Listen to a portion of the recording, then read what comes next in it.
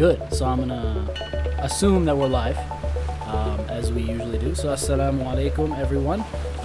Welcome to. So what episode are we on? 17 now. 17. 16. I keep asking this. I'm always forgetting. Yeah. So 16th episode. So we have a lot to talk about today. So I'm gonna get this started fairly quickly. So today I really want to talk about the history of theology in Islam, and Critical. and how it's kind of changed over time, and for our listeners, really help them understand theology, aqidah, understandings of the deen, and how they've kind of changed and transitioned over time to today, where we come to so much confusion. You have people saying that they're Sunnis, they're Sufis. They have some people saying that they're Salafis, they're Wahhabis. You have people pointing fingers. You have people saying they're, Deobandis or Barelvis and all this other stuff, right? There's just so much going on. So the common layperson is confused, right? Mm-hmm. And so what I want to talk about is really the history of theology, mm-hmm. and theology from the point of view of Aqidah as well, and try to sort of explain to our readers what that means and why it's not just a simple, silly thing to worry about. Bismillah ar-Rahman ar-Rahim. Assalamu alaikum. I think, first of all, I always feel sorry. I always say that I feel sorry for someone just starting to learn the deen, from scratch, right?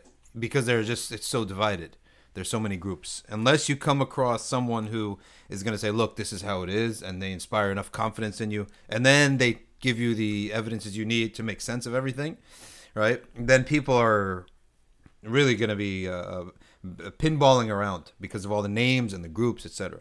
Right? So to start, the reason that most people start saying to themselves, well, give me the Islam just as it is with no additions, no subtractions. And the reality is that the more time passes in the ummah, the more knowledge there is to be learned, right? The more mistakes people have made, the more precedents Sahaba set. Take, for example, if you're a Muslim youth in the time of Umar ibn Khattab, you have one thing to learn, right? Aside from the history of the Prophet and the Quran, you have the Ridda wars. That's the only thing to learn, right? It's the only time that Muslims themselves, did something wrong and they was corrected. Now, fast forward 100 years after that. Now you have to study you have the Ridda wars. You have the time of Umar is simple. It was peace, right? Actually, the time of Umar ibn Khattab is the only khilafah in which there was no religious groups, right? There were no groups deviating in deen. The time of Uthman, you have to understand why that fitna happened. In the time of Sayyidina Ali, now you get the Khawarij, right? You get the Khawarij, and you have to understand all the legal precedents. He set so many legal precedents that you have to study all that. My point is that the longer time passes in the history of Islam and the Ummah, the more you actually have to study the subject of theological history, right? Right. So when you're talking here and saying, the history of theology and people are confused, well, the only solution to this is that you actually have to learn. You have to learn the history of Aqidah. Right. History of Aqidah. And I'm going to give a breakdown. I don't know. I'll leave you to say what you wanted to say right now. But I'm going to give a very simple breakdown to people that's going to summarize what are the major demarcating points of Ahl Sunnah wal Jama'ah. Yeah, definitely. I mean, that's actually what I was going to get to, is really the differences in the Aqidah. And when we say Aqidah, can you help define that for? So Aqidah comes from the root of Aqd, which is a knot, or an agreement, or a firmly bound contract. So that's what Aqd is. It's all these things, okay? And also Aqd has the meaning of an ornament, right? Like a beautiful thing, the thing that you're proud of. When a woman gets dressed, her most expensive thing is the necklace, right? That she puts on her chest, that everyone sees. So Aqidah has to do with our firmly bound contract with Allah Azza wa Jal. And the terms of the contract is the Aqidah. And we have to get it right in order to receive what we want of what Iman or spiritual madad or faith and energy, right, comes to people when their Aqidah is sound. Just like if there's a plant and the sun is out, no one's putting the sun anywhere, the plant is fine. You're watering it. The soil is fine, right? Which means your actions are fine. However, there are clouds. So that plant is not going to receive the sun that it needs because there are clouds in the way. Errors and flaws in Aqidah, right? They can either be poisonous or they could just be wrong. And you're still a Muslim, but you have errors and they're actually causing a blockage. So whenever we are sort of hitting a dead end, one of the things we should do is look at where we're making an error in Aqidah.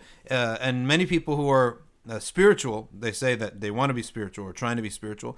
They have this bizarre notion that spirituality sort of undoes the importance of Aqidah, right? Reason being is that, let's say, the anti-spiritualists in Islam and in Christianity focused a lot on theology. Like the Protestants and the Wahhabis, right, were anti-spiritualists. They're very dead against this subject. Right. And they're cheerleaders of Aqidah. So people would think that these two are therefore mutually exclusive. In fact, I always like to talk about the story of Ibn Arabi, who is the chief of anyone who is trying to establish anything tasawwuf, right? Ibn Arabi is one of the chiefs. You can't deny this, right? So Ibn Arabi said that one time he was at a majlis of his sheikh, and one of his teachers. He had many sheikhs. There was a young man there, right? And his name was, I can't remember, Muhammad Bashir or something. And Ibn Arabi said, I saw him, but I sat on the other side of the room and I didn't want to talk to him because I had doubts as to the purity of his creed. Right? Right. Then he said, we all sat in silent meditation. And then a voice came to him, like a mukashafa, and said, he's someone who believes in Allah and his Prophet. Right? Now, most people who say, oh, I had a kashf, that, look what Ibn Arabi does. He answered back to the kashf. Whatever that was, he said, yeah, it's not that I'm worried about. Kashf is like an unseen thing that, like a miracle, type of miracle. Someone's speaking to him, or he's seeing something that is not physically present. So this voice said to him, he believes in Allah and his Prophet. He answers back, and he said, this is not the creed that I'm worried about. There are other things obligatory to believe in too. Right? So Ibn Arabi, who most people tout to be, say, I'm spiritual but I'm not religious, or I'm spiritual but, believes all is good and all is love, he is the one who actually cares to a very detailed degree that our beliefs are correct, right? Right. Knowing that if there is an error in something that we believe, right, or we're not upholding something, it's as if there's a cloud coming between us and what we're all trying to receive from Iman and spirituality and Nur and all these other things. Right. Yeah. And so from there, I want to take the discussion to really post the Khilafah, right, to the time of the Mu'tazila and to where creed really became formalized by, the Mutakallimun. Okay. Let me just cut to the chase for people and tell you that there are 4 fundamental doorways or 4 avenues or pillars, I would say, of what defines and determines Ahl Sunnah wal Jama'ah after the passage of time. Basically, from the errors that people made. Theology, as the Imams of Medina used to say, Medina is the abode of righteousness and peace and Iman. Kufa is the abode of the dunya, right? So if you have dunyawi questions, go to Kufa. They're solving them all because they have all the issues, right? So likewise, theology is just what's in the Quran and what's in the Hadith. Until someone misunderstands, then the theologian has to rectify it. So these 4 are, number 1, the debate on reason and revelation. Where, if any, does reason overtake and qualify revelation? And where does reason have to stop? So Mu'in just said the word Mu'tazila, and that has to do with a group of people who left Hassan al-Basri's circle, right, and established a school of thought in which reason had a greater latitude, right, and interfered in revelation more than what the ulama deemed was correct. So this is the first thing, reason and revelation. And the second thing that demarcates Ahl Sunnah wal Jama'ah is the respect to the Sahaba and the recognition that Abu Bakr and Umar and Abu Hurairah and Sayyidah Aisha radiallahu anha and radiallahu anhum ajma'in, that they were and remain to be the symbols of the right path, symbols of the truth. They are on the truth, right? They represent the truth. And why do we say that these are the two biggest ones? Because these strike at the source of the religion, right? The aql, right, reason versus revelation, that's at the source of the religion. The Shi'i situation, that's at the source of the religion. One of the ulama calculated that if you remove if you remove Umar, Aisha radiallahu anha, and Abu Hurairah, these three Sahaba, you are removing 40% of the corpus of the Sunnah, of Hadith. 40% on three people, right? On three people. Okay, so this is why these three were the most knowledgeable of the Sahaba. So you're representing 40% of the corpus of the Sunnah. So it attacks to the sources. The fourth one is within the accepted sources. So now we agree on reason, revelation, and we agree on the Sahaba, right? The two biggest errors that Muslims have made in their history were, number one, tajseem. Tajseem goes straight to the heart of the matter, which is, how do we believe in Allah Azza wa Jal? And the word tajseem has to do with the word jism, right? And jism, or jasad, is a body. And tajseem is the refusal, I'll put it this way, the refusal to negate that God has a body. The Quran mentions the jasad 4 times, right? And let me give you an example. So basically what I'm saying is that the issue of tajseem is that you're obligated to negate the possibility, let alone the fact that Allah has a body. Sheikh, is this a later bid'ah? This is not one of the early ones, right? So the Sahaba never had this problem. They never dealt with a mujassim. So now here, it says here, if you had said, we but read the hadith and remain silent, then no one condemns you, right? If you read anything that appears what we call mutashabih, or mutashabih means it looks like something that it shouldn't be. So there are many ayahs and hadiths that discuss the divine as having a physical body, right? Like he comes down. So how do we understand it? Because we have to believe what Allah says, but we know that he cannot have a body. And I'll give you the two evidences he cannot have a body. So what is shameful is that you interpret them literally. All right. So if you want to say, yes, I believe in Allah, fine, believe, but believe in everything he says, because Allah also says, وَاتَّخَذَ قَوْمُ مُوسَى مِن بَعْدِهِ مِنْ حُلِيِّهِمْ عِجْلًا جَسَدًا لَهُ خُوَارٌ. How did Allah condemn the golden calf? He said they used the jewels, that they used their gold and jewelry to form a calf that has a body. Telling us basically, how could you worship a God with a body? Right? A God cannot have a body. Allah subhanahu wa ta'ala says this in another ayah, in Surah Taha, فَأَخْرَجَ لَهُمْ عِجْلًا جَسَدًا لَهُ خُوَارٌ. What is the first critique of the God that the Jews made, that the Bani Israel made, when Musa alayhi salam was at the mountain? The first critique of their God is that it's a body. How could a God have a body? Okay, let's take a look. Another ayah. All right, how does Allah prove that prophets are humans? Right, that we shouldn't worship Jesus and Mary, and that all alayhim assalam, and that the prophets are are humans. He said, وَمَا جَعَلْنَاهُمْ جَسَدًا لَا يَأْكُلُونَ الطَّعَامَ وَمَا كَانُوا خَالِدِينَ. Right, Allah subhanahu wa ta'ala speaks that Jesus and Mary, he's a body. Right, so many times over, it's in the Quran. We are obligated to negate that God has a body. You can do anything in terms of these mutashabih. You have 3 options, right? In terms of these mutashabih verses, which is the hand of God, the eye of God, etc., etc., these types of the face of God, you have 3 options. Number 1, you don't need to look into the issue at all. This is called tafweed. Let's say I'm a regular Muslim man. Listen, don't give me a headache. I love that type of Muslim, by the way. Listen, I'm a regular guy. I'm a small guy. I don't want to mess around. So we say to you, that's the right attitude, right? Well, you shouldn't be messing around and interpreting, right? If you don't have knowledge.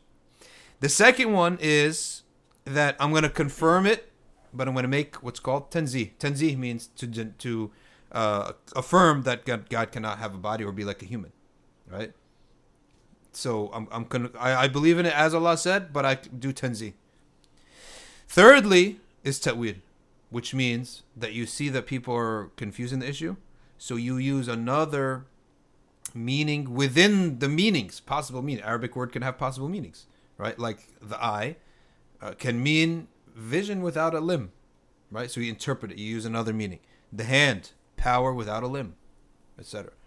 Now, what is shameful is that people say, I take it as it came down.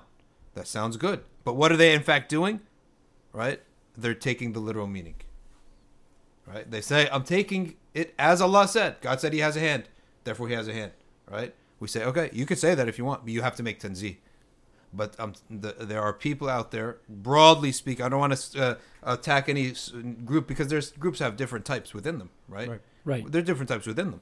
But some people out there are not refusing to make tanzih of the jasad, say that he does not have a jasad, a body. And that's a big problem. That's a huge problem. And when we say this, right, like it might sound ridiculous to, common people listening to this. Like, it's obvious to people. Allah can't be like human beings, can't be like anything like us. Right? Yeah. But when they hear this, they might be thinking, why is this even a problem? Right? What's the problem? But like, why are we even discussing this? The unfortunate truth is there are large groups of people that say this, right? The unfortunate thing is, more unfortunate is someone who takes Aqidah in Islam lightly, right? I mean, when I look at the web, right, and you look at fitness websites and fitness magazines, I mean, how do you fill 70 pages of fitness a month in a magazine? Like, what is there to say, right? Don't eat white sugar. Don't eat too much fatty foods. Do jumping jacks, run, jog. I think you might just have oversimplified. Right? How many? I'm telling you. Listen, it was like this. Look, you need 2 books. That's it. 1 book. The whole fitness thing could be done in like 2 books. Yeah. But no, they fill it with 100 types of ab crunch. There's not just one ab crunch. There's 100 types. Yeah. There's one you turn your body 10 degrees. There's another you turn your body 12 degrees, right? Etc. Why? Because they love it. Look at the NBA. Right? Have you seen the statistics in sports lately? A statistic used to be like 1 line, most 3-pointers in a game, right? Most points in a game, 1 line, right? Yeah. Statistics are 4 lines long. This is the most points a player has scored when his team has been 0-10 and they've gone lost the last on a Tuesday. On a Tuesday, yeah. It's like, what in the world? So when people love a matter, they focus on it and they get it right. Okay. Right. The first problem I have is when people write off the issue of Aqidah. I say, Akhi, come on. This is not a big deal, right? I'm like, subhanAllah, this is the biggest deal, right? This is your God here. If you don't want to discuss this issue, right, then you're going to have consequences because this is your God. Then you're not going to receive properly from your Lord, right, that you're supposed to believe in properly, right? So this is the first issue. And Ilyas can carry and tell you that in European history, one of the biggest reasons that the philosophers, the Enlightenment thinkers, then later the philosophers and people after that rejected the whole enterprise of religion is that the belief that there's a man in the sky. This tajsim. It's tajsim. They combined everything. They had hulul, right? I mean, Christian theology has hulul. Hulul means God comes into a person. They have hulul. They have God having a son, right? They have God being in a son, God having a mom, and then God being a man in the sky. They made every single mistake in the book, right? And Umar ibn Khattab says that, or one of the Sahaba was criticizing the Jews and the Christians, and another wise Sahabi said, hold on, Allah only talks about them so that we could learn a lesson, right? And Sheikh, this is something that they inherited from the Jews. Because there's anthropomorphism in the Old Old Testament. It's completely anthropomorphic. Right. Right. So much so that Maimonides, who on top of being a good doctor, right, in Andalusia, and a doctor to the Sultan. The Ramban. Rabbi Moses ben Maimonides. Yeah. He was also a rabbi. He was a rabbi. One of their top ulama, or whatever they call him, right? He went so far as to say we have to start denying, and this is the argument of the time. We have to start denying that God shares any attribute with humans. If humans can be merciful, then the mercy of God has to be figurative, because he saw that this was like big problem. rampant anthropomorphism, and he took the wrong route. He went into denying God's attributes. Yeah, deny. Actually, it's funny that you bring up Maimonides because he was educated in Andalusia. Yeah. And I was once, when I was teaching university one time, there were two Jewish students sitting ahead of class. So I started chatting with them and talking with them. And somehow we got up that there's Maimonides Hospital, right? And somehow that came in the conversation. I said, okay, listen, you guys are religious, Jews. And they said, yeah. I said, you guys study Maimonides, right? And they said, no, Maimonides is a heretic. I was like, why? I thought he is like a big deal, right? They got the hospital named after him. So obviously that was some Jewish person that, didn't care about the theology. They just because he was a doctor. He was actually the doctor of Salah ad-Din eventually. But the reason they said is that he borrowed from the theology of the Muslims. He was influenced by the Muslim theologians, right? On two things. He said the first thing is he obligated belief in heaven and hell. Whereas in their holy books, right, which is muharraf means it's been altered, right? There's no mention of heaven or hell. There's no obligation of heaven. I was like, what is the point of this all, right? So then the second thing is that he changed the nature of God, right? Which is what Alex just said. That basically he took from I probably took from all the Muslims who say God cannot be like a human, right? Andalusia was a Maliki Ash'ari. A totally Maliki, and the hardest Ash'aris were the Malikis, right? And Ash'aris is a school of collected a set of judgments on debated matters. And right? can we talk about the other schools? So there's multiple schools, from what I understand. Yeah, so your schools of Aqidah will be three: Hanbali, Ash'ari, and Maturidi. And the differences between them are minute. And the main thing they all have is they all make tanzih. The Prophet ﷺ, the Quran, Allah subhanahu wa ta'ala tells us in the Quran that there are verses that are clear, and that's the foundation of the book, and others are mutashabihat, what we just said. Mutashabihat. Mutashabih means it looks like something, but it cannot be that thing, right? It looks like something, but it can't be that thing. So what do we do with it? And Allah says many people don't know them. Some know them. Some know how to understand them. All right. And how do we understand them is as we just said. These three options that we have: ithbat, or tafweed, or ta'wil, and you could rewind to just rewind so that we can, or look it up. We just said what they are. But the point is that we were saying that there are four things. There are four things, right? That define the Ahlus Sunnah Jama'ah. Number one is the reason revelation issue. Second is the Sahaba, because that's the source of the religion, where we get our hadith, let alone respecting and insulting the Prophet, peace be upon him, which the groups which the Shia do when they insult the Sahaba and the wives of the Prophet. So you're insulting the Prophet, peace be upon him, basically. Right. And number three, the Mujassima, right, which we just talked about, anthropomorphism, within the sources. And number four, something that came later on in Islam, is what our Sheikh calls al-Gufiyya.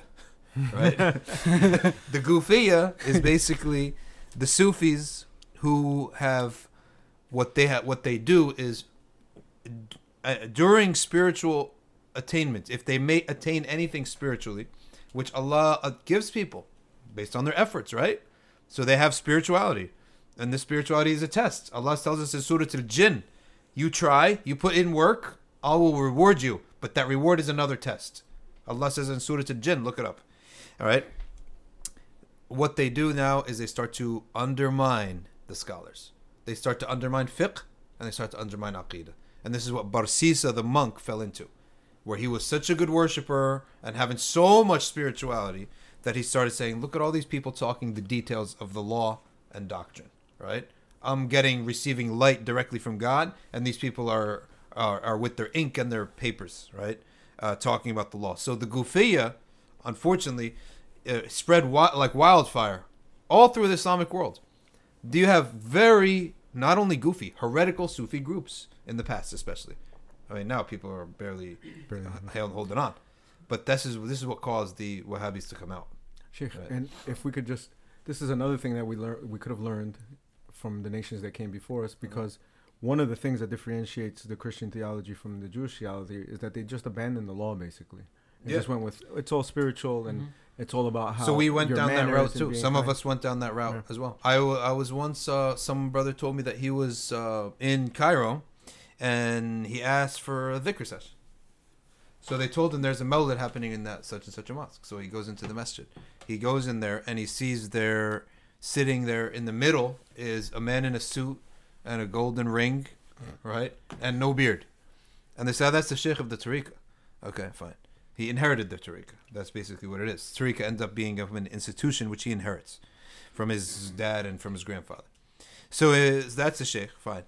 And then the mawlid's going on normal qasida, burda, right? Then all of a sudden he hears a violin comes out, right? Then sometime after he starts hearing like metal clanking. Then what happens? A woman belly dancing. She was clothed. She was wearing clothes. She comes in belly dancing in the middle of the circle. Okay? In the middle of the circle, right?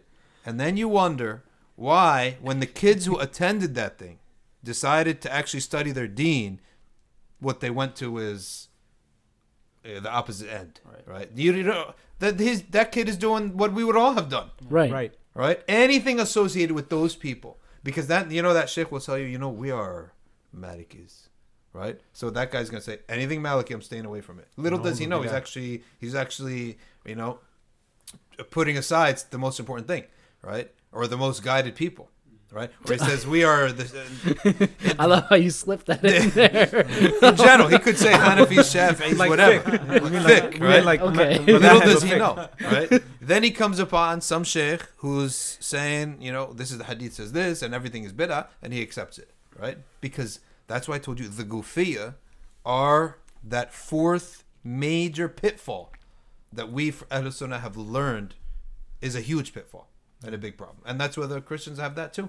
Sheikh, another thing that I observed, at least here in America, is that the greatest triumph of the people that are always running around yelling kufr, shirk, and bid'ah is not that you have people that get on your manhaj, right, where you can verify that they have all the points of manhajness, but rather it's that the average, everyday Muslim, Ahmed auto worker Muslim, is walking around saying, oh, I need to stay away from that because it might be haram, or it might be bid'ah, it might be some type of shirk, right? It's this attitude that because there's the Gufiyya, like you say, or, people that are misguided, that automatically I'm just going to stay away from everything, and I'm just going to go with this, like, very vanilla, no spiritual practices, and I'm going to just hide away from anything that has spirituality. And this is the biggest problem that I see with... And I don't blame certain people, right? Like, you see it with people where... right after, like you're saying, the pitfall of the Gufiyya, right? We have the extreme opposite, right? Now look what happened. Now, because of the reaction to the Gufiyya, you have the completely a-spiritual religion, right? Now, what happens? You actually go back to the beginning, where people are actually throwing the whole thing off, right? They're saying, well, if they're not getting any spiritual nourishment from this, they say, well, the heck with all this, right? Yeah. And then what they do is... that's reform, right? So you got reform Islam movements, quote unquote, in academia, in universities, etc. And if you think about what that is, it's reason over revelation. Yeah. Because all their arguments, right? It goes back down to one thing: reason over revelation, and that's the first thing that the Ummah went through: reason versus revelation. So it goes actually back to the start: reason and revelation. And I wish to say that the Mu'tazila were noble people, moral people, upright people. They defended the deen from many other problems, right? They were their initial reputation of the Mu'tazilites were defenders of the deen, right? Until they went overboard on reason versus revelation. And they were informed, they were scholars, they were noble people, right? The contemporary reformers, I can't say that it's an intellectual battle. They are not even informed, right? Right. It's intellectual insofar as it's about its words and ideas, but it's not intellectual. They're not even, for me to say that it's a good argument, they're not even informed, right? Yeah. When I read the arguments of reason versus revelation, right? Or these reformists. Right. Okay. And so I want to get to modern day reformists in a bit, but Yeah. continuing along the timeline, right? Like I'd like to bring about some issues that, right, after the Gufiyya, right? The other extreme, right? You could call them whatever you want to call them, right? You don't even have to give them a name. You're talking about But Salafis. they have a name. Salafis, talking about Wahhabis, Salafis, you could call them. You're talking about Salafis. I mean, we're saying Right. every other name here. Yeah, you're So talking about Salafis, Yeah. right? So why do they Salafis use the names? as we talk generally about Salafis? Not Yeah. sp- So some not specific- not using, right? This being a Salafi technically by by the definition of the word is a good thing, Yeah. right? You follow the Salaf, Yeah. right? But the modern version of what that means is different. And I would argue that it's different in Saudi Arabia and it's also different in America, Yeah. right? And since we're in New Jersey, like just talking about the context of where we're in, right? The way we understand it here is also different. I have a couple. The only reason I have some reservations on saying Salafis is that number one, your average run of the mill Salafi, who just says I'm Salafi, right, and I follow these sheikhs. There's nothing. He hasn't codified his own system of beliefs to the point that you would say that he has errors, right? Like he's just a regular Muslim. Yeah. It's a default setting. So that's the first reason is Salafi has become the default setting because of how far it's wide and spread in the world. And how much fear has been spread in people that they're going to become mushriks overnight. Exactly. And how much fear that they're going to become innovators and heretics, right? If they wake up the wrong way, right? Now, the other thing is that the reformers and the Aqlaniyya, right? The Neo-Mu'tazilite reformers, fakers, whatever you call pre-Ridda, right? Pre-apostasy phase personalities, the Salafis are some of the strongest people against them, right? And whenever I've gone after these folks, the first people to support me against them have been Salafi people, right? Right. Salafi brothers. The third reason I always are hesitant about the Salafis is what was I saying here? Oh, what was I saying? The third reason, I lost my train of thought. For a Reasons second. why you don't want to. So I was saying that generally. I was saying that the third reason is that some of them, if they're knowledgeable, if they're very knowledgeable, they actually avoid the pitfalls we're talking about. Right. But they might have some differences with us that are secondary and tertiary, and they might not join our like the general culture of the people of the madhahib, Malikis, Hanafis, and Shafis, and right. So they're actually Hanbali, right? And I can't wait if you sit down and you discuss with them, they will avoid they do tenzi, right? They do tenzi, but they don't take part in the broader culture of these three madhabs, right? So, for example, the appreciation of the Burda, the establishment of the Mawlid, right? The establishment of love of the Prophet as a huge major theme, right? Certain secondary, I would say, secondary and tertiary issues, right? We would differ with them on, right? But I cannot say that they're Mujassima. There's Malikis, Ashari Malikis Yeah. that are also that way when it comes to like Samat. Yeah. When it comes to group dhikr. When it comes to group dhikr, I mean, even our Sheikh, Sheikh Sadiq and his teacher Murabat al-Hajj, the only difference is he's not going to, he'll tell you, and Sheikh Sadiq has said many times, look, why don't you just gather for knowledge, leave off group dhikr and these songs, right? Do that on your own time, right? But he understands that it's like a minor thing. Mm-hmm. This is not a humongous thing that he will consider you're on the way to hell because every innovation is misguidance and every misguidance is in hell, which is a word of the Prophet, peace be upon him, that's misunderstood, right, by many, all right, because the word every, kullu, always has exceptions, right, and the Prophet, peace be upon him, means every innovation, something that is not from the deen, right, that in general it's not from the deen. That's the definition of Imam Shafi. Yeah, Imam Shafi, right, that from the deen meaning not the specifics but the generals, right? So these are some differences, but that's why these are the three reasons that I am more sensitive with the Salafi people and their groups, especially in America. These guys are fighting a good fight, right? But we have some difference with them, And that's why, like, I mean, I don't want it to come out that, they're like a monolith, like every single person and every single group. In the same way, like there is no monolith of like of Hanafis, right? Like even in India, you'll get like the Gufiya Hanafi as well, right? So it's like they're not like one monolithic group, like this is all of them. So let's define what we're talking about, not who we're talking about, but the ideology or the associated beliefs of what we're talking about, to make it clear. Yeah, so like I mean, if we can go through some of the ideological differences that exist, right? I think that might clear it out for a lot of people, that we're not just talking about like naming like this group, like, oh, this group is bad, right? Because then people just go out and point fingers and say, oh, this is this whole blanket group, all of them associated are evil.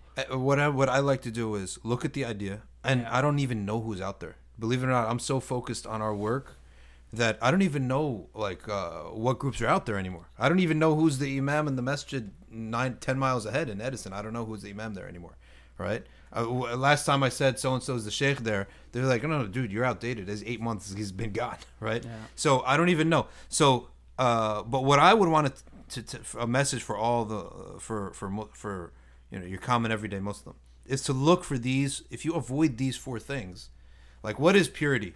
You have a white sheet, is don't make it dirty. It's pure as it is, right? If you're an everyday Muslim, stay an everyday Muslim, but avoid 4 of these pitfalls. The first one being the issue of reason over revelation. We believe in reason. Reason has a huge part in our religion, right? I mean, all of the science of hadith is based on reason, right? How do we know what hadith is sound versus false, right? Versus weak? It's all reason. It's all using your brain.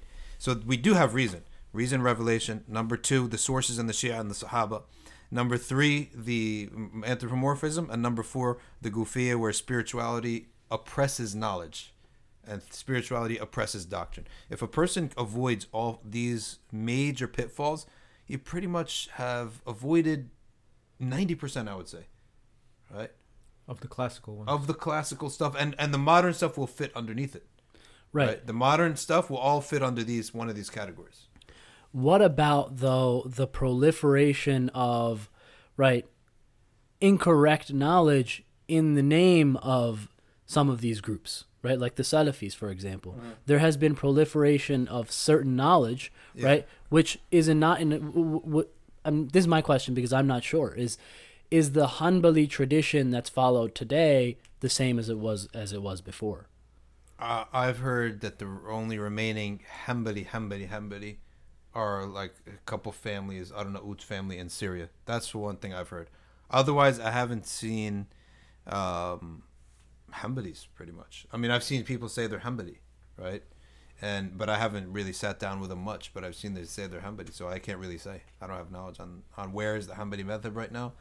I don't have knowledge on that, to be honest with you. It's sad that if it's like that, but that's actually how it is, right?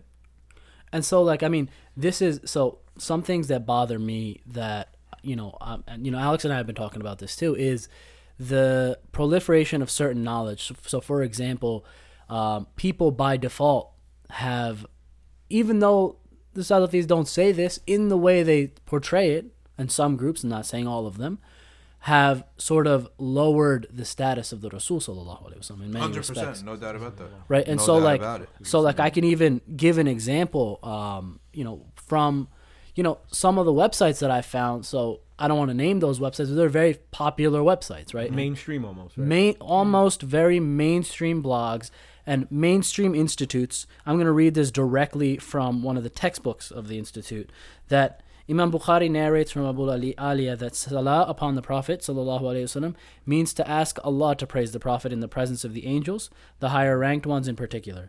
This was the opinion of Ibn al-Qayyim and Shaykh Ibn al-Uthaymeen. There was another group of scholars who said it means to send mercy and blessings upon him. However, linguistic and textual evidences seem to strengthen the first opinion. As for salam upon the Prophet ﷺ, the meaning is its apparent meaning, that is, to keep the Prophet ﷺ safe and protected. This was the view of Shaykh Ibn al-Uthaymeen, and there seems to be very little difference of opinion. No, let me tell you something right now. For someone to say that my salah and salam on the Prophet is a dua for Allah to keep him safe and sound, the Prophet ﷺ is not needing our dua. Okay. So wait, without you, who don't even have wudu right now, okay, and you barely know the fara'id of wudu, you're the one keeping the Prophet safe and sound, right? So there was another book I read, Muhammad is Nothing But a Man. No, Wow. Subhanallah. Yeah, no one said he's a god, Wow. right? But he's not like any other man, Yeah. right? Subhanallah, these people with their disrespect to the Prophet. And I'm telling you, when you find someone go down this route of this type of religion, and they find all of a sudden their personality starts getting mean and nasty, it's because they're not getting spiritual nourishment. They're stopping their ego, their nafs, from doing a whole bunch of wrong things, right? Which is good. But you need spiritual nourishment. And this is why you're going to become a nasty and mean person, right? Because you have blockage, because of your wrong beliefs about the Prophet, peace be upon him. Or the Prophet is just a Rasul in the respect like a postman. Gave you the package and he's gone. Khalas. You respect the postman and that's the end of the story. When we know for sure, right, from sound hadith, the Prophet ﷺ is alive in his grave, receiving our salam and salat and salam directly, and receiving also news of our deeds, and then seeking forgiveness if we do wrong deeds for us, right, and thanking Allah if we do good. So we know the Prophet knows us, who we are by name, right, receiving our news by name. The Prophet ﷺ is not, as they say, just gave the message and left. Right. And another, So, right. hold on. So we know that, right? But there are a lot of people who might not know that. Mm-hmm. So do we have to rebut what you just read out, Moin? Do we have like specific things that we can point out that can counter some of this stuff? The specific, we have hadith. Yeah. We have to go back to hadith, and I'm telling you why that where we lost out is through the gufiyah, right? That we're just having celebrations all the time and not studying anymore, right? I mean, you have celebrations once in a while, have gatherings for celebrating and singing once in a while, right? But the bulk of our ethic should be study, because studying is what helps us. This is why our policy with Safina Society, and my policy, the way we operate, is that Safina Society is for knowledge, right? Your own spiritual path, that's something that you would pursue privately, right? So that the bulk of our work has to do with ilm, right? And ilm is what keeps us on the right path, and ilm is what keeps the sun shining in and pushing away these clouds of errors and wrong beliefs. Exactly, and it's I want to get to tampering of texts in a moment, but even like things like this, where up on a very, very popular Muslim website, Muslim blog site, right, and almost I would venture to say any normal practicing Muslim has gone on this website and reads through it most of the time. It's a very famous article on the website. Yeah. So can we send salawat for the Prophet with those traveling to Medina? This is a section from it. A modern practice we nowadays see is asking those who are going to Hajj and Umrah and will be visiting the Prophet's masjid to say, send my salams to the Prophet. However, this is not from the Sunnah, nor has it been recorded that any of the righteous predecessors did this. That's just ignorance right there. We say, and Shaykh Ibn al-Uthaymin rahimahullah beautifully states, we say, if you send salam upon him from the farthest ends of your salam will reach him, because Allah has appointed angels who travel about the earth. And if anyone sends salam upon the Messenger sallallahu alaihi wasallam, they convey that salam to the Messenger sallallahu alaihi wasallam. So if we now say Allah sends blessings and peace, and so I'll go a little bit further down. So, I have heard some people saying in Medina, my father asked me to give his salam to the Messenger, but this is wrong. The Messenger sallallahu alaihi wasallam is not alive, so that the salams of a living person may be passed on to him. All right, this belongs on Salafi Talk Radio, Sheikh Bazmoul. That's what it is. Google Salafi Talk Radio. That's where that kind of content belongs. And mind you, why is this on a very popular website that everybody reads, Yeah, and normal people are going to think that this is now incorrect? Because look, how is it that the Quran tells us about the martyrs? لا تقولوا أموات. Do not say martyrs are dead. What's greater, a prophet or a martyr? And wasn't the Prophet ﷺ counts as a martyr as well? Because we know from Sahih Hadith that he also died from the poison of that woman, right? Who poisoned him. And that counts as being a martyr, right? To be poisoned. So Sayyid al-Kawnayn sallallahu alaihi wasallam to say for this article to say it's dead, you should email them. You're obligated to email them. Bring them the hadith and tell them, cut out that part of the article or tear down the whole article. Yeah. Right? So then, or then we should have hackers, honestly. We should have a team of hackers, right? I'm telling you, if I had money right now, if I had some extra money right now, I would hire a team of hackers, right? Go down and take down these articles. Just take down that one article. Don't ruin their whole page. Just that one article. This is just one I found. Changing with your hand, right? So on top of this, right? there's actually tampering of texts, classical texts that have been done. I witnessed this myself when my wife was doing her PhD thesis, and she got a book. She got the book in Saudi. Someone was in Saudi and got her the book.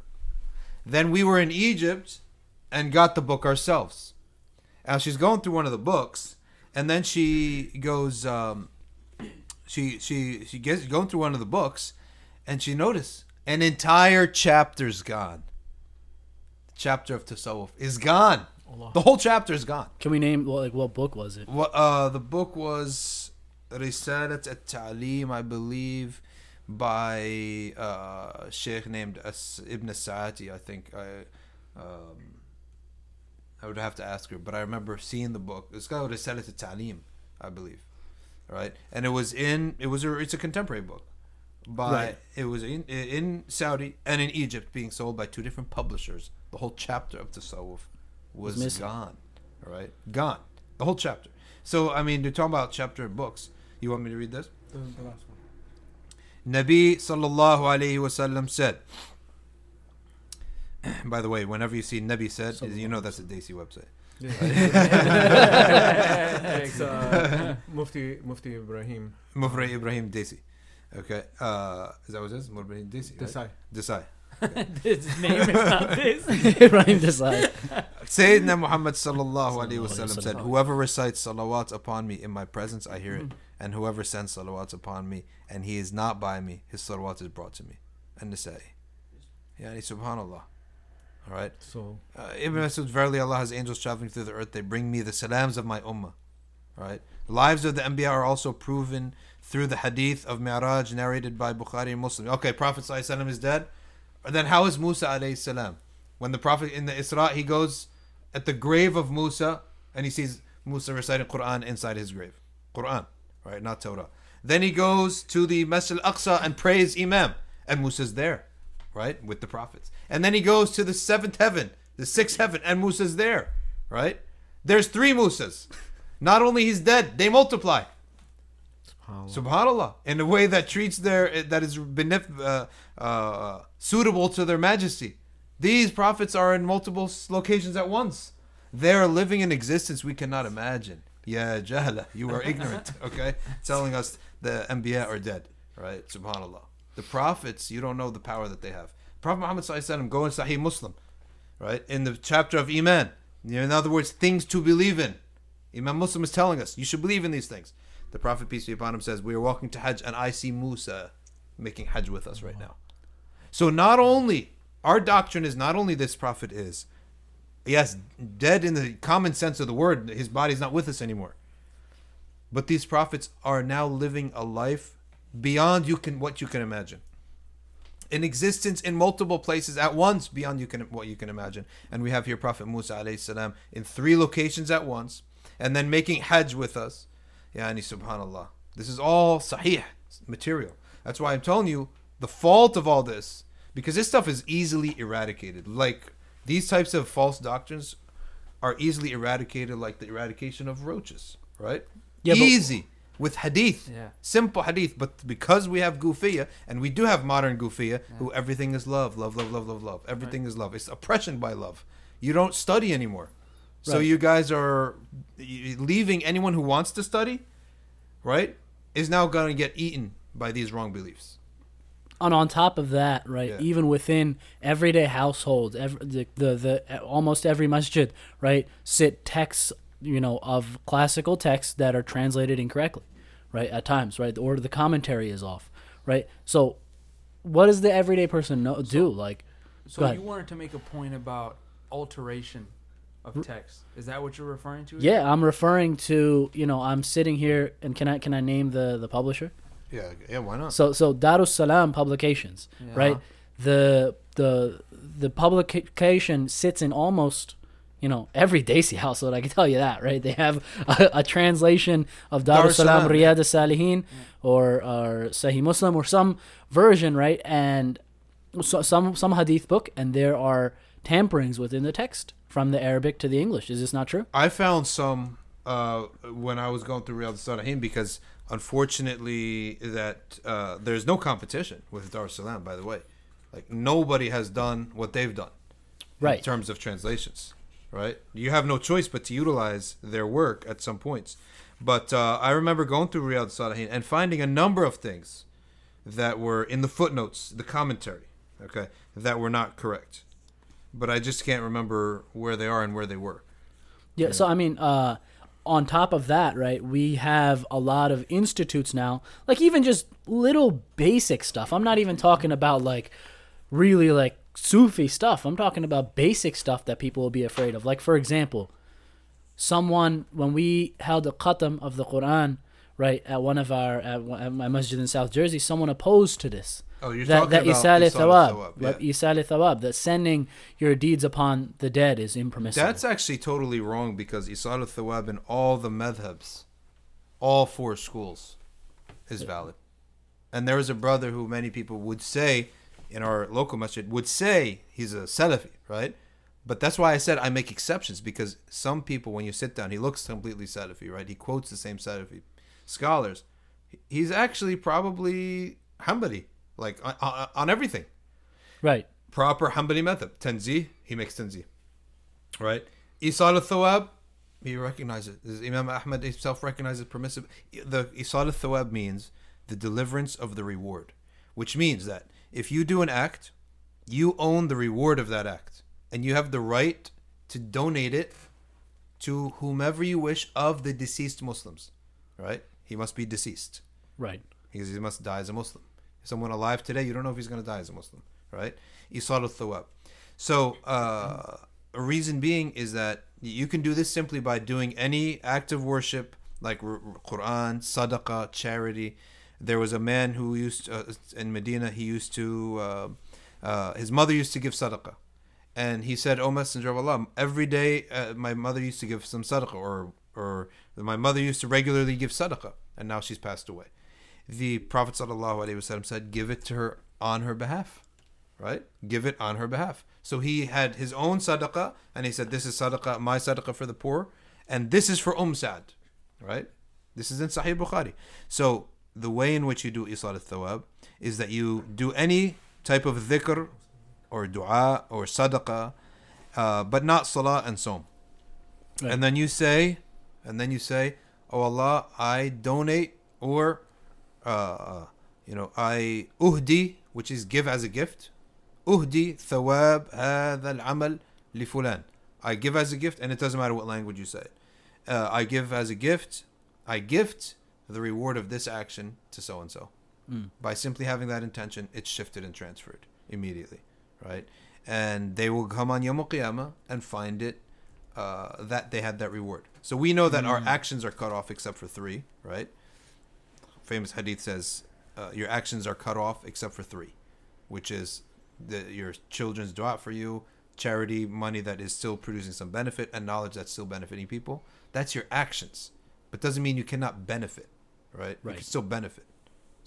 So I mean, it's not only is this widespread within every household, and that's why, like, I really appreciate the point you made about they're not a monolith, right? Yeah. Not every Salafi is like, oh, they believe in some, strange thing that the other 3 madhahib have a problem with, right? And it's not every Hanbali. Like, if the authentic Hanbali madhab, along with its creed, is accepted. Not accepted. It's gold. Exactly. Imam Ahmad is the Imam of all on our heads.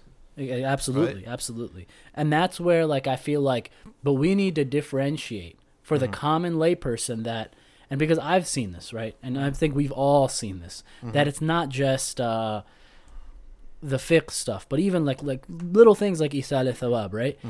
That do the Hanbalis say this, and what do regular people say about this now? Yeah. People will say that, oh, I'm a Hanbali, but really they're not. Yeah, you know what? I would go to the books of Ibn Qudama. Ibn Qudama was one of the most righteous of the Imams you're going to find in the Ummah. And he was the greatest faqih of his time. And so much so that his book, the Mughni takes all 4 madhabs and gives the ruling on all 4 madhabs of every issue. They say it covers over 1 million issues. 1 million. They say, Man laysa indahu al-Mughni, laysa bi mufti. If you don't own the Mughni in your house, you're not a mufti. Right? Every mufti has to know about Ibn Qudama. Ibn Qudama was the chief sheikh of in the army of Salah ad-Din al-Ayyubi, right? He was the chief sheikh of Salah ad-Din, and he was the student of whom? Abdul Qadir al-Jailani. He learned his fiqh from Abdul Qadir al-Jailani, who was a Hanafi, right? I mean, Hanbali. I think he was a Hanbali. Yeah. He was a Hanbali, right? Abdul Qadir al-Jailani was a Hanbali. Even though if you go to Pakistan, you would think he was a Hanafi. Okay? Right? So the sound Hanbali madhab is going to be found in the works of Ibn Qudama. And Ibn Qudama he was a man of ithbat. He made ithbat of the attribute of the mutashabih. So he said you have to recognize these mutashabih and don't interpret them away. But he was a man of tanzih as well, right? Tanzih. Right. He denied anthropomorphism, right? So he was on the right, and he didn't like any bid'ah, and he didn't like a lot of the Sufi groups at his time, right? All this is valid Hanbali fiqh, and a lot of the Malikis are similar, right? Except that the Malikis are more closer to Ash'ari. They're 100% Ash'ari in their aqidah, right? But that's a valid and accepted difference of opinion. So if you want to be Hanbali, go to books of Ibn Qudama. So, I mean, what's happened, right, especially, and I could call out New Jersey, is I know, like, for example, you'll invite someone to our dhikr night, right? Yep. And I've had friends of mine come, and they'll sit on the outskirts because they're afraid. And actually, I would venture to say that this is actually iman, right? Yeah. To think, like, oh, I don't want to do something that may be impermissible. So I have no problem with that. Right, I love those. This is sincerity. As a matter of fact. People. I don't care if you disagree with me, right? Like if the person disagrees with me, right? If that's why he's disagreeing, fine, go. That's a great ethic to have in a great way. You're actually, this is a different upon matter. I recognize group dhikr is a different upon matter, right? Of course, this opinion is the stronger one in my view, right? But I don't. This is not a big issue. But Sheikh, there's a difference, no, between a person who knows the difference of opinion and takes a position based on following his scholars or following what he's learned, as opposed to someone who it's just a taboo to them. There's like a red light that comes on whenever anything sort of tasawwuf oriented comes up, and that person is just doing it out of an unwarranted fear. So that's or a maybe syndrome, an unwarranted basically. or an ignorance of Yeah. what So a lot of people don't know, right? Like a lot of people, like I know people, you invite, they sit and they'll sit on the side. They don't know any difference of opinion, nor do they follow the Hanbali madhab or stick to a more conservative option. They just literally think it's a shirk or a bid'ah or something. Well, I mean, there are some people as well that have inherited from others an allergy and a syndrome. Like their mental faculty, they could be the smartest guy in the world.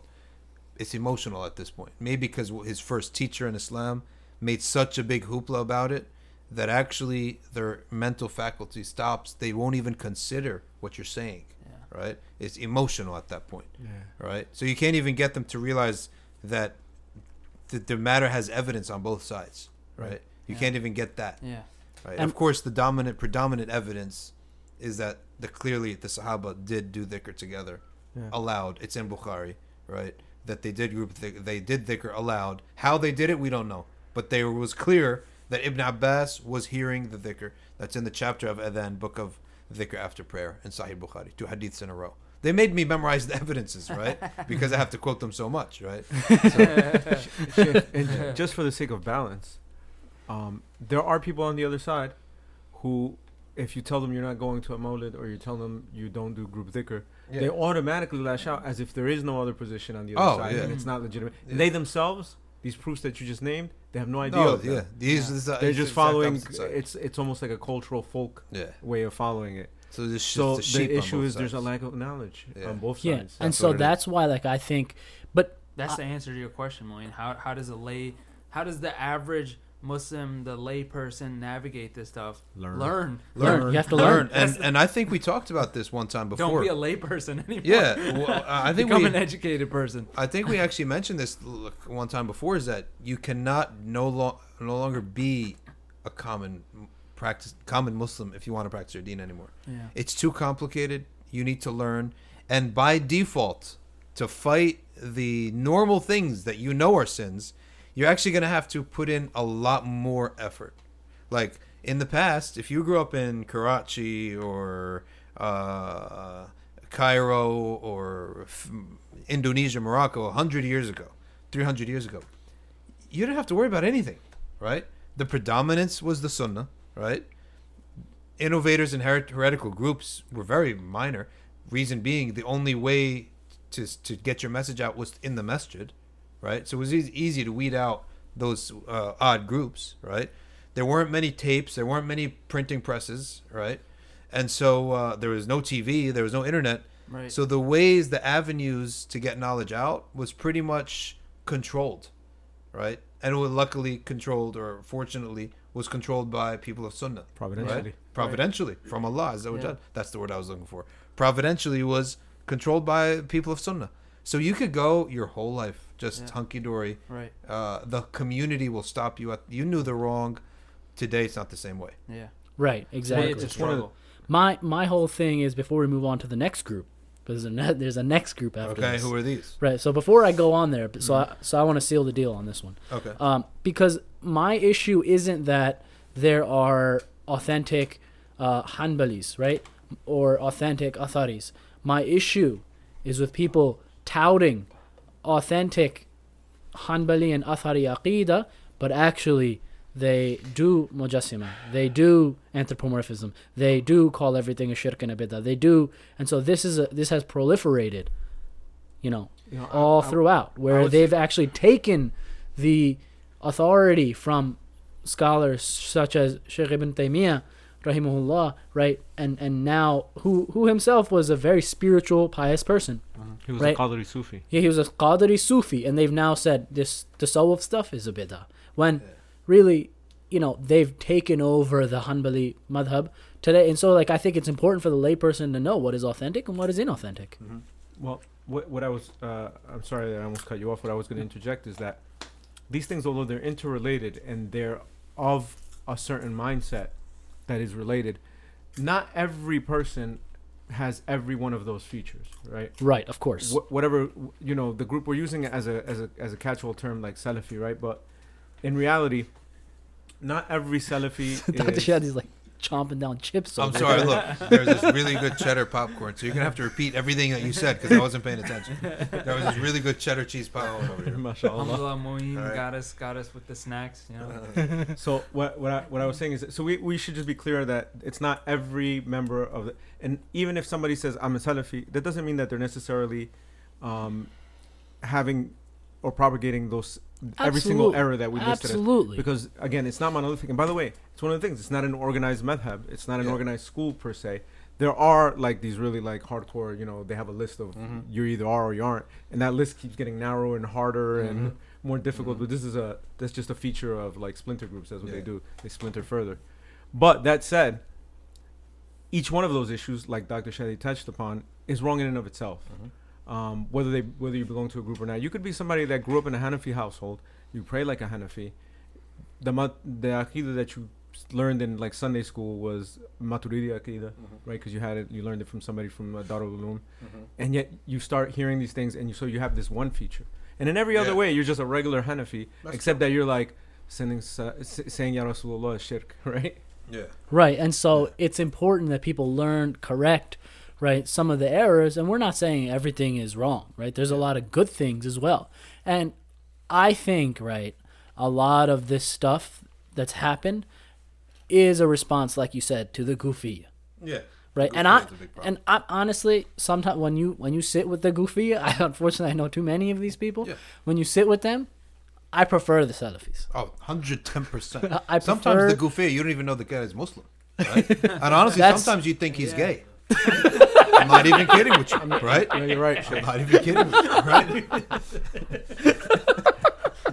Now, this is now the next group. Well, wait, we've now come to the next group. Before we get to them, I think that this thing that you said, that it's a response to the Goofy. This is the way that the ilm has become more complex throughout history, right? Is that it's simple, and then bid'ah comes in, right? Yes. And then somebody comes in to correct it, correct, right? Exactly.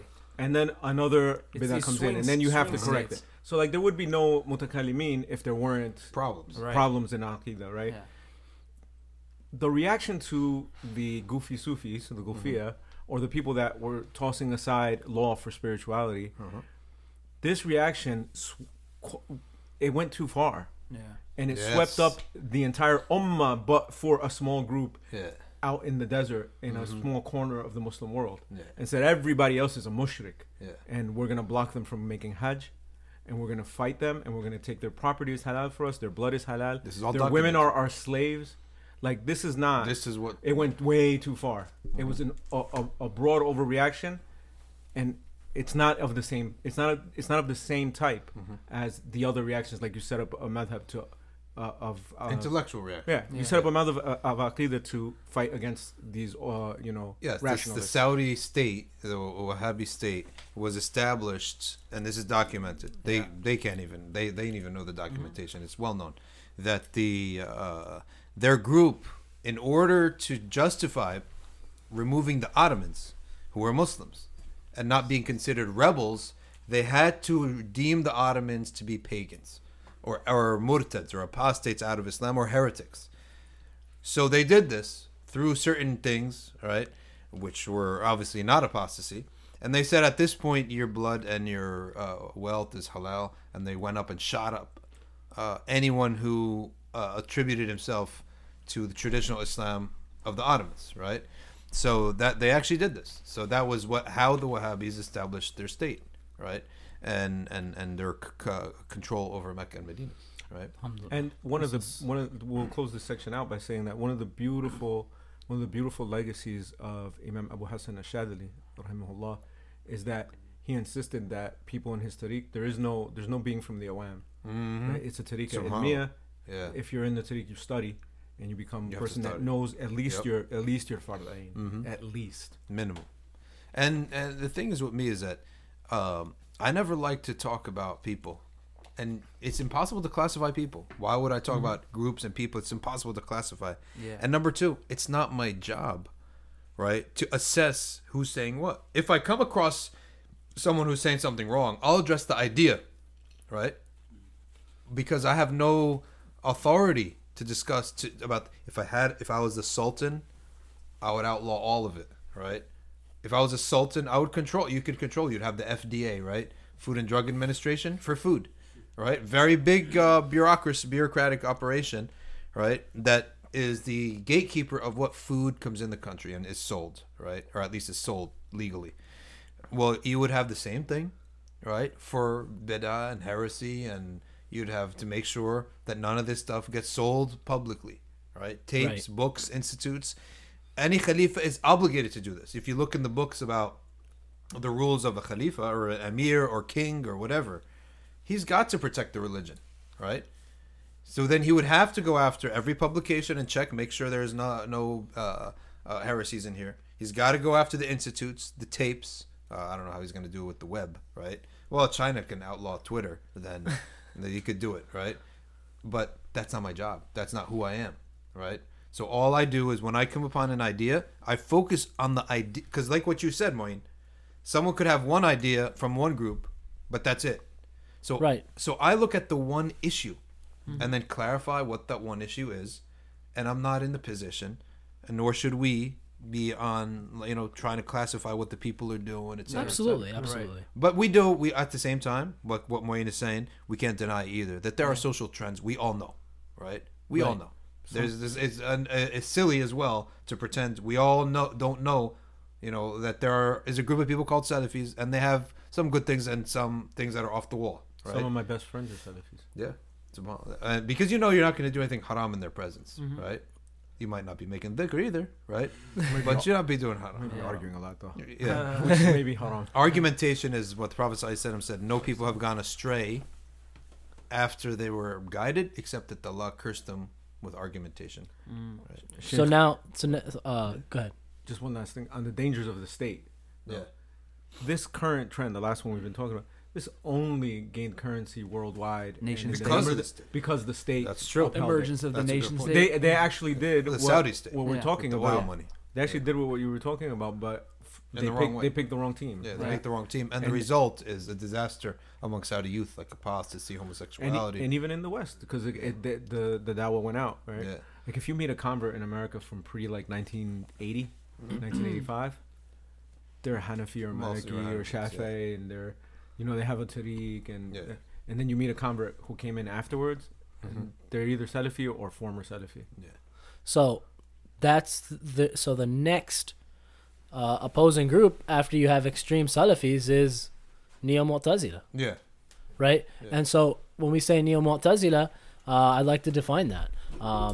Right now, so before, like you said, it was reason over revelation, right? The Mu'tazila, the originals. Then we have the ones from today with reason over revelation. People saying things like, oh, I can have prayer with men and women side by side. This is accepted, right?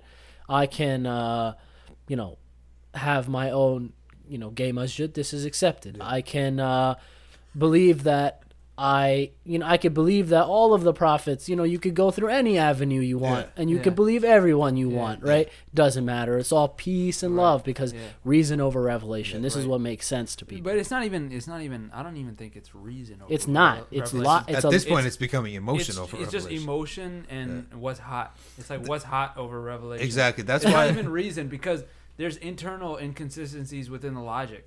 So you can't even call it reason over. I'd be kind of shocked to say, oh, you know what? This is a reasonable position. But at least, yeah, that's true. At least if you wanted to debate with the original Mu'tazila, you better hit the books. You better know the books because that's why I said that you had to be on your logic. Yeah, you know what I mean. If your logic wasn't straight, you'd be like, okay, yeah, I don't know. And you didn't know mantiq. Yeah, and you were debating with people who were righteous. Yeah, you weren't debating. You were debating with huffaz and mufassirin and masters of Arabic. Yeah. Remember, that's why I said earlier. Like, I wish I could say it's an intellectual battle, but these folks aren't even informed, right? So it's like you said, I have the emotion over revelation. Yeah. So some people there wonder, what do you mean reason over revelation? So let me tell you what the Mu'tazilite people said. Mu'tazilite scholars used to say things like miracles. Miracles we see, cause and effect is required. Therefore, miracles are all allegorical, right? That's what they meant by reason versus revelation. Okay? So reason versus revelation is that they were applied their intellect and they believed if a doctrine did not make sense to their intellect, they had to basically reject it. So that's what we mean by reason versus revelation. But the contemporary manifestation of this is really culture and emotion over revelation. And these groups I have foundation either. What they're saying in 5 years from now is going to be totally different. The opposite of what they're saying today. Totally different. And these groups, I have no problem calling them out. So the perennialists, I have no problem calling them out.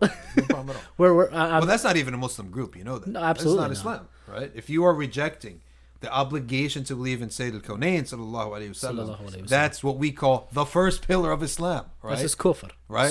Straight up, right? So if you're denying the obligation to believe in the Prophet, peace be upon him, and you're saying that the other paths, we memorize this in Awaidim, right? The Quran clearly says they believe in some prophets and reject others and wish to take this as a path. That means you believe that you can not believe in the Prophet and you're still fine, right? All right. That's outside of Islam. And you know what the thing is, though? Yeah. They tout themselves as, oh, we're not Salafis. We follow one of the madhahib.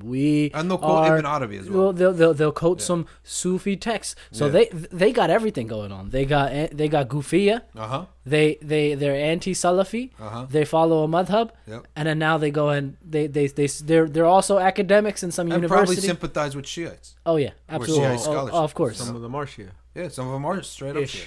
Yeah. So go ahead. The thing is, and this is the best question to ask. You say Sophia Perennis, right? Yeah. You say perennialism. And you say eternal wisdom. Right. You say this is the way that you follow Islam.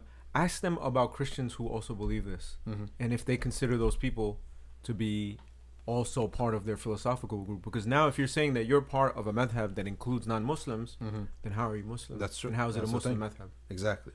And they won't reject those people. They can't. They can't. Their ideology is that those people are included within the broader group of their philosophical view. In the Sophia Perennis, one of their if you look at any of their publishing houses, and they have a couple, they have Merton, who's a Catholic?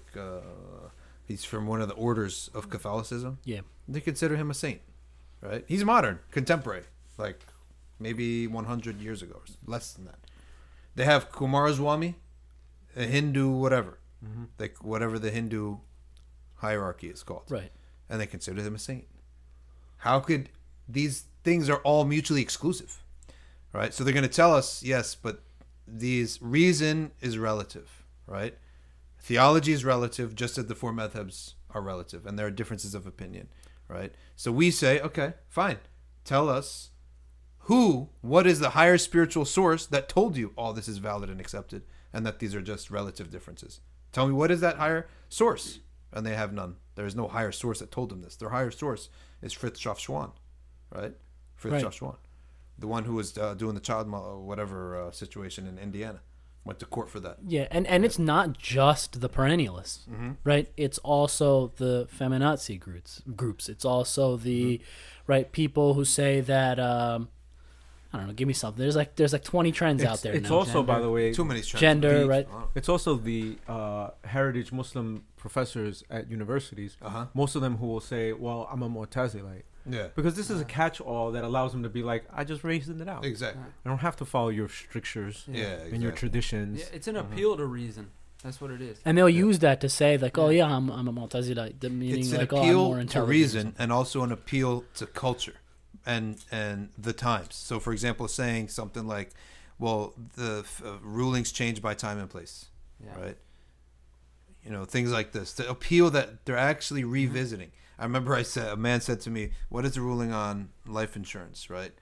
And I said, it's haram on two accounts. It's a money for money trade. You're going to pay money and get money back, right? There's no other object being traded here, right? So that's on that account with riba. Number two, it's a gharar, which means it's sale of the unknown. Meaning you know what you're going to get back, which is, let's say, $100,000 or whatever, but you don't know what you're going to pay. You could pay whatever it is monthly for a month and die, or for 70 more years and die. So you don't know what so it's haram on two accounts. Life insurance, okay? Other types of insurance have rukhsa because there's life or limb at stake. But this one is haram. So he says, well, is there anyone maybe who has more nuanced approach? What? Right? Take a more nuanced... I mean, see, they're using these catchphrases to me. Can someone make it halal for me, right? Nuanced. Yeah. Nuance is such a misused and overused term, right? It's a great term if used properly, but improperly, it's meaningless. Yeah. And so that's why I feel that the debates of the Salafis and the Sufis from the 90s, I feel like we've now moved on from them at this point. We've moved down. Yeah. We've become worse. Yeah. I was. They've taken the backseat. Yeah. They've taken the backseat. That's not even a problem. It's still anymore. around. It's just taking the backseat. Yeah, it's taking the backseat. I may have mentioned this before, but when I was in London recently, I was talking to Sidi Abdussamad Ali, and he was telling me. Oh, you met him face to face? Yeah. Oh, we hung out on Friday after Jama. He's got to come. He's a good guy. Visit New Jersey. Yeah. You'd like to meet him. He's a really good guy. We talk all the time. So he was telling me that they have all these Salafi like issues and you know all the 90s issues that we're having in like the Northeast. They still have them there in London. And I was saying I'd trade that for what we have any day. Totally. Any day. You know, because at least those people are people who they disagree, but they disagree because they care about religion and they care about getting it right, as opposed to what we have today, which are a lot of people who just want religion to adjust to them. Exactly. Yeah. And they want religion to be, even if it's wrong, as long as it's what they like. Yeah. And it's like having pneumonia really bad, and you're treating pneumonia, and you're in the hospital for pneumonia. Then you get cancer, right? You're no longer treating pneumonia. You're treating the cancer now. Yeah. You got something worse. So pneumonia is a thing of the past. No, it's not a thing of the past. It's just it's still there. Something worse came along, right? Something more basic has come along, right? More fundamental issue. Has come along. And that's why I feel like now people are in a crisis, and I want to close here because we're hitting a time here. But now I feel like people are in a crisis. We took them through a timeline, right? And I'd like to just review, right? First was the Ridda Wars. Yeah. Then we went to post-Khalifa, right? Then we had the formation of the schools of Aqidah, right? Ash'ari, Maturidi, Athari, right? The formation of formal creed and the Mu'tazila. Mm-hmm. Then, once everything got normal, then you have the Ghufiyya. The Ghufiyya, yeah. Yes, right? You have people who started doing crazy things in the name of Tasawwuf. Yeah, goofy Sufis, basically. Goofy Sufis. Yeah. Then came the extreme, then came the Salafis, the extreme Salafis. The response. The response to the goofy Sufis. Then actually, the Protestant Reformation, you could say. Yeah. So the Protestant Reformation, the Goofies, the Salafiyya, right, came after the Goofies. Then we have, after that, I would say actually post the extreme Salafis, we have the normalization of the Salafis, right? Yeah. And so a coming together of the four madhahib, people normalizing out, and that's where we got to. Then we have the Neo-Mu'tazila. Yeah, which are the reform groups. The reform groups, which is the cancer to the, what do we say, pneumonia, right? The cancer to the pneumonia. I would say it's leukemia for the body. It's leukemia for the iman of people and the ummah.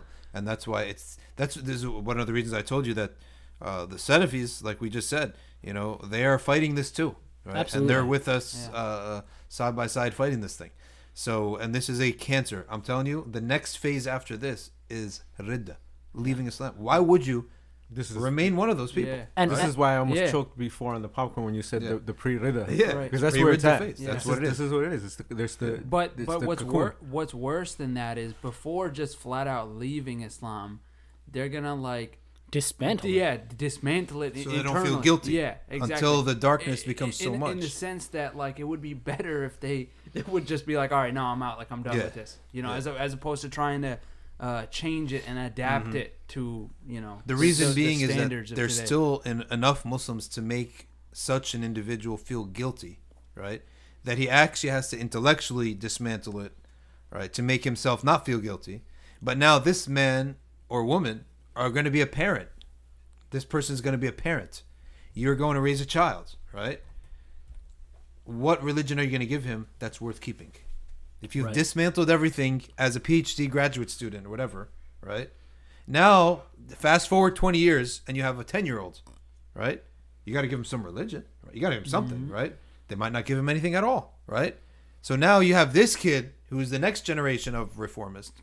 Why would he care at all about the subject? You have intentionally or otherwise basically given him nothing. So with this kid, why would I identify myself as a Muslim, right? When it's such politically stigmatic, right? It's a stigma. So I'll stop identifying as a Muslim completely. Well, there is the one reason that a lot of these people will still want to continue identifying as a Muslim, because we live in the age of identity politics. And giving yourself a oppressed minority identity is real awesome for when you meet up with all the other weirdos. Yeah, that's a very good point. Until that identity politics gets crushed by an actual physical consequence, it could be identity politics all you want as long as it's on Twitter. Yeah. As soon as there's a physical consequence to you being whatever you are, you'll see all these people when the Mongols come. Yeah, basically. So I'm gonna make a point here because I truly believe that if someone's intelligent enough, right, they can usually make a point about anything, right? Yeah. Which a layperson, if they don't have the tools, won't be able to disassemble and understand. Right. So somebody might be thinking this. For example, let's say there's a Salafi. They're gonna say, it's like, what do you mean? The Salafis are with us. You mean the Sufis are with us, right? Because they think we're the Sufis, right? So I want to go back to that monolithic group thing.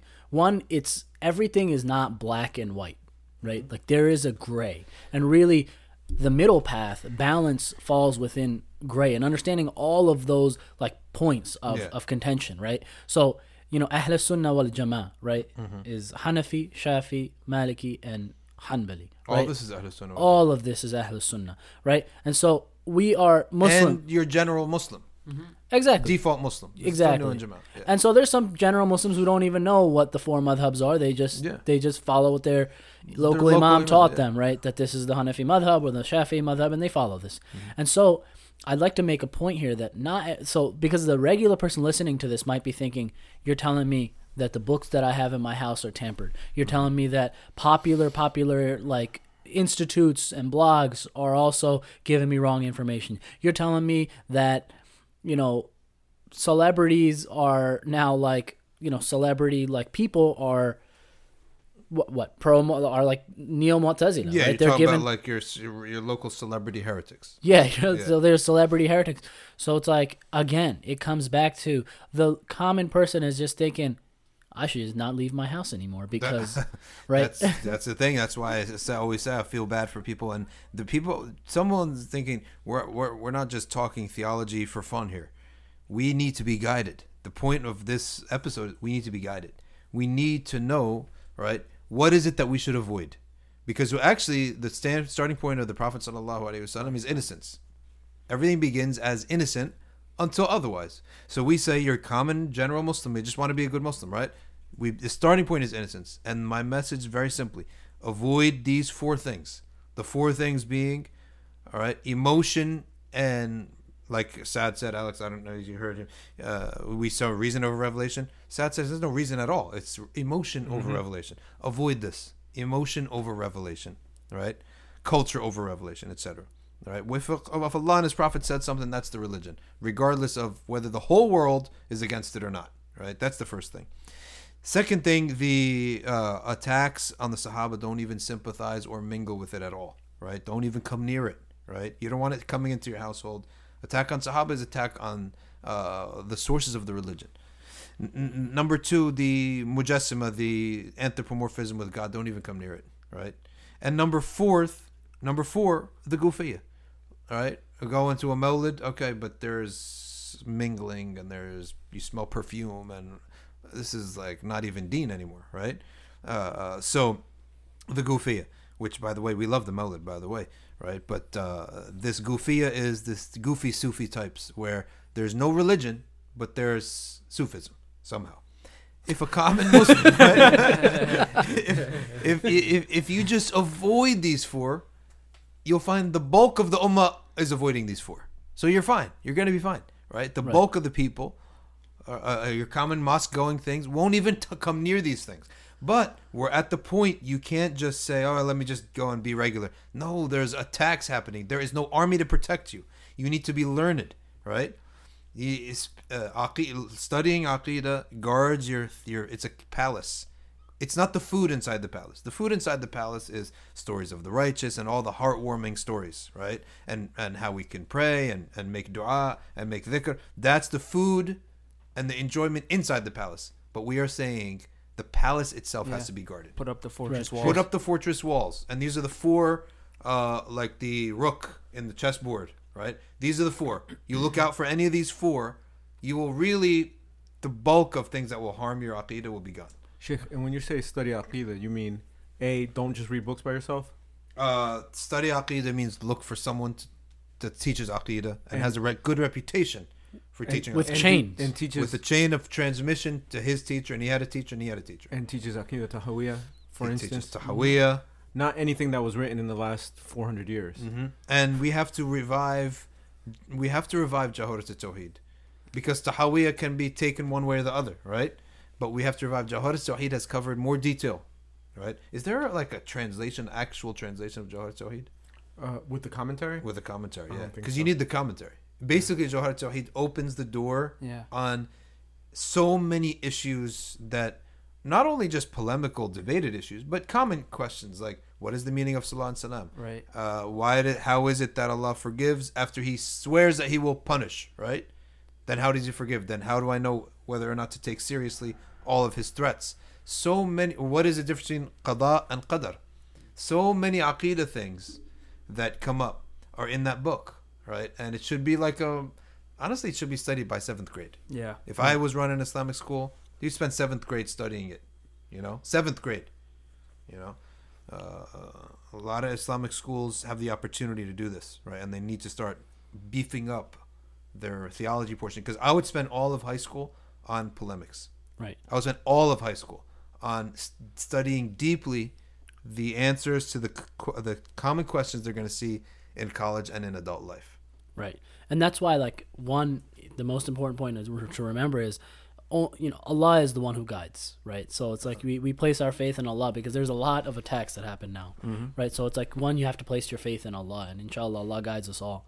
But I'd like to close, and with closing, I'd like to make one point here.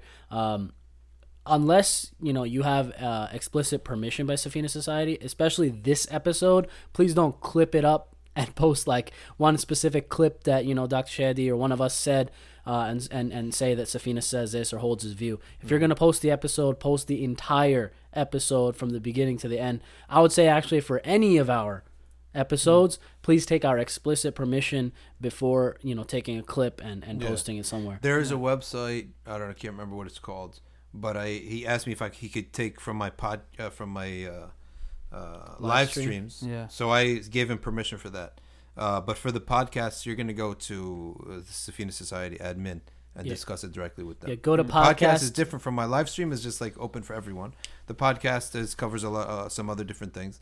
So go directly to the Facebook page, and you could take permission from them there. Yeah, so you email the Facebook page, or email podcast@safinasociety.org if you want to, take a clip or share, or you want to post it separately from our own account. You're welcome to share our Facebook links or YouTube, whatever you post. And also, by the way, we're going to do an online class. Right. Okay. We're going to start. We've never done an online class before, but I figure we're going to do an online class, and we're going to do it on the lives of man, right? The 5 stages of human existence before this life, the life of the grave, the day of resurrection, and then heaven or hell, being the 5 stages of the lives of men. And that'll be on a Tuesday night, and the date we'll start, we'll see, inshallah. We'll give an announcement, inshallah. Okay, so inshallah, let's close up. So thank you, everyone. Assalamu alaikum wa rahmatullahi wa barakatuh. سبحانك اللهم وبحمدك أشهد أن لا إله إلا أنت نستغفرك ونتوب إليك.